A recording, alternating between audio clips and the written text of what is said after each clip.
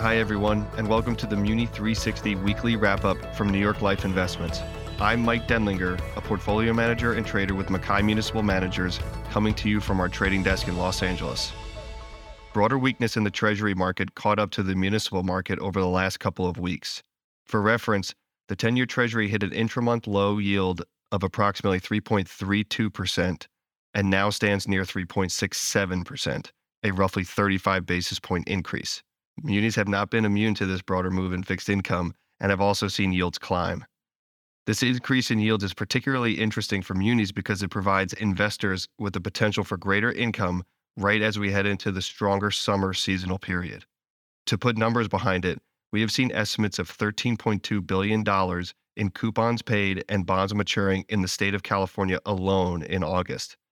$13.2 billion would not only be a record for any month for the state, but also represents a nearly 30% increase from 2022. This means municipal investors will have elevated levels of cash looking to be spent over the summer months, which typically drives demand and thus prices higher. Generally speaking, we find it prudent to be invested before this natural demand materializes. Another interesting development of late is the FDIC has begun to sell tax-exempt holdings of recently failed banks in earnest. Many of these bonds are of the highest credit quality, but are trading at low dollar prices given their low coupon structures. It is relatively rare to purchase such high-quality credit at such low dollar prices in the tax-exempt muni market, and we think these can potentially provide interesting opportunities. A major concern we're hearing from investors relates to the debt ceiling debate in Washington, D.C.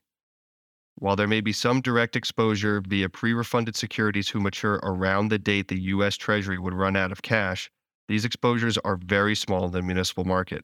The municipal market has many issuers with credit ratings at or above the U.S. government and are backed from monopolistic revenue streams. Thus, we believe munis can provide a haven for investors with worries around the debt ceiling. That concludes this episode of the Muni 360 Weekly Wrap-Up Podcast with New York Life Investments. Please be sure to subscribe and look out for new episodes. We appreciate you rating the show and leaving a review so we can spread these insights to as many as possible. Thanks for listening.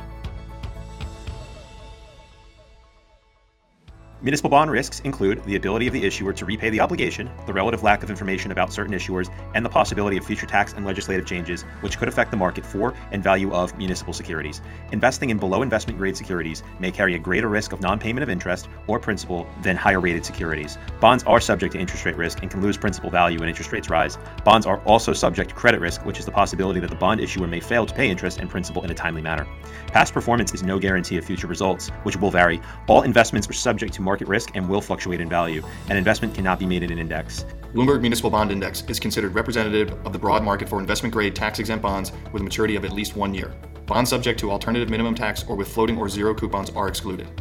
S&P 500 Index is a market capitalization weighted index of 500 leading publicly traded companies in the U.S. Bloomberg U.S. Treasury Index tracks public obligations of the U.S. Treasury with a remaining maturity of 1 year or more. Bloomberg U.S. Corporate Index tracks publicly issued U.S. corporate and specified foreign debentures and secured notes that meet specified maturity, liquidity, and quality requirements. To qualify, bonds must be SEC registered.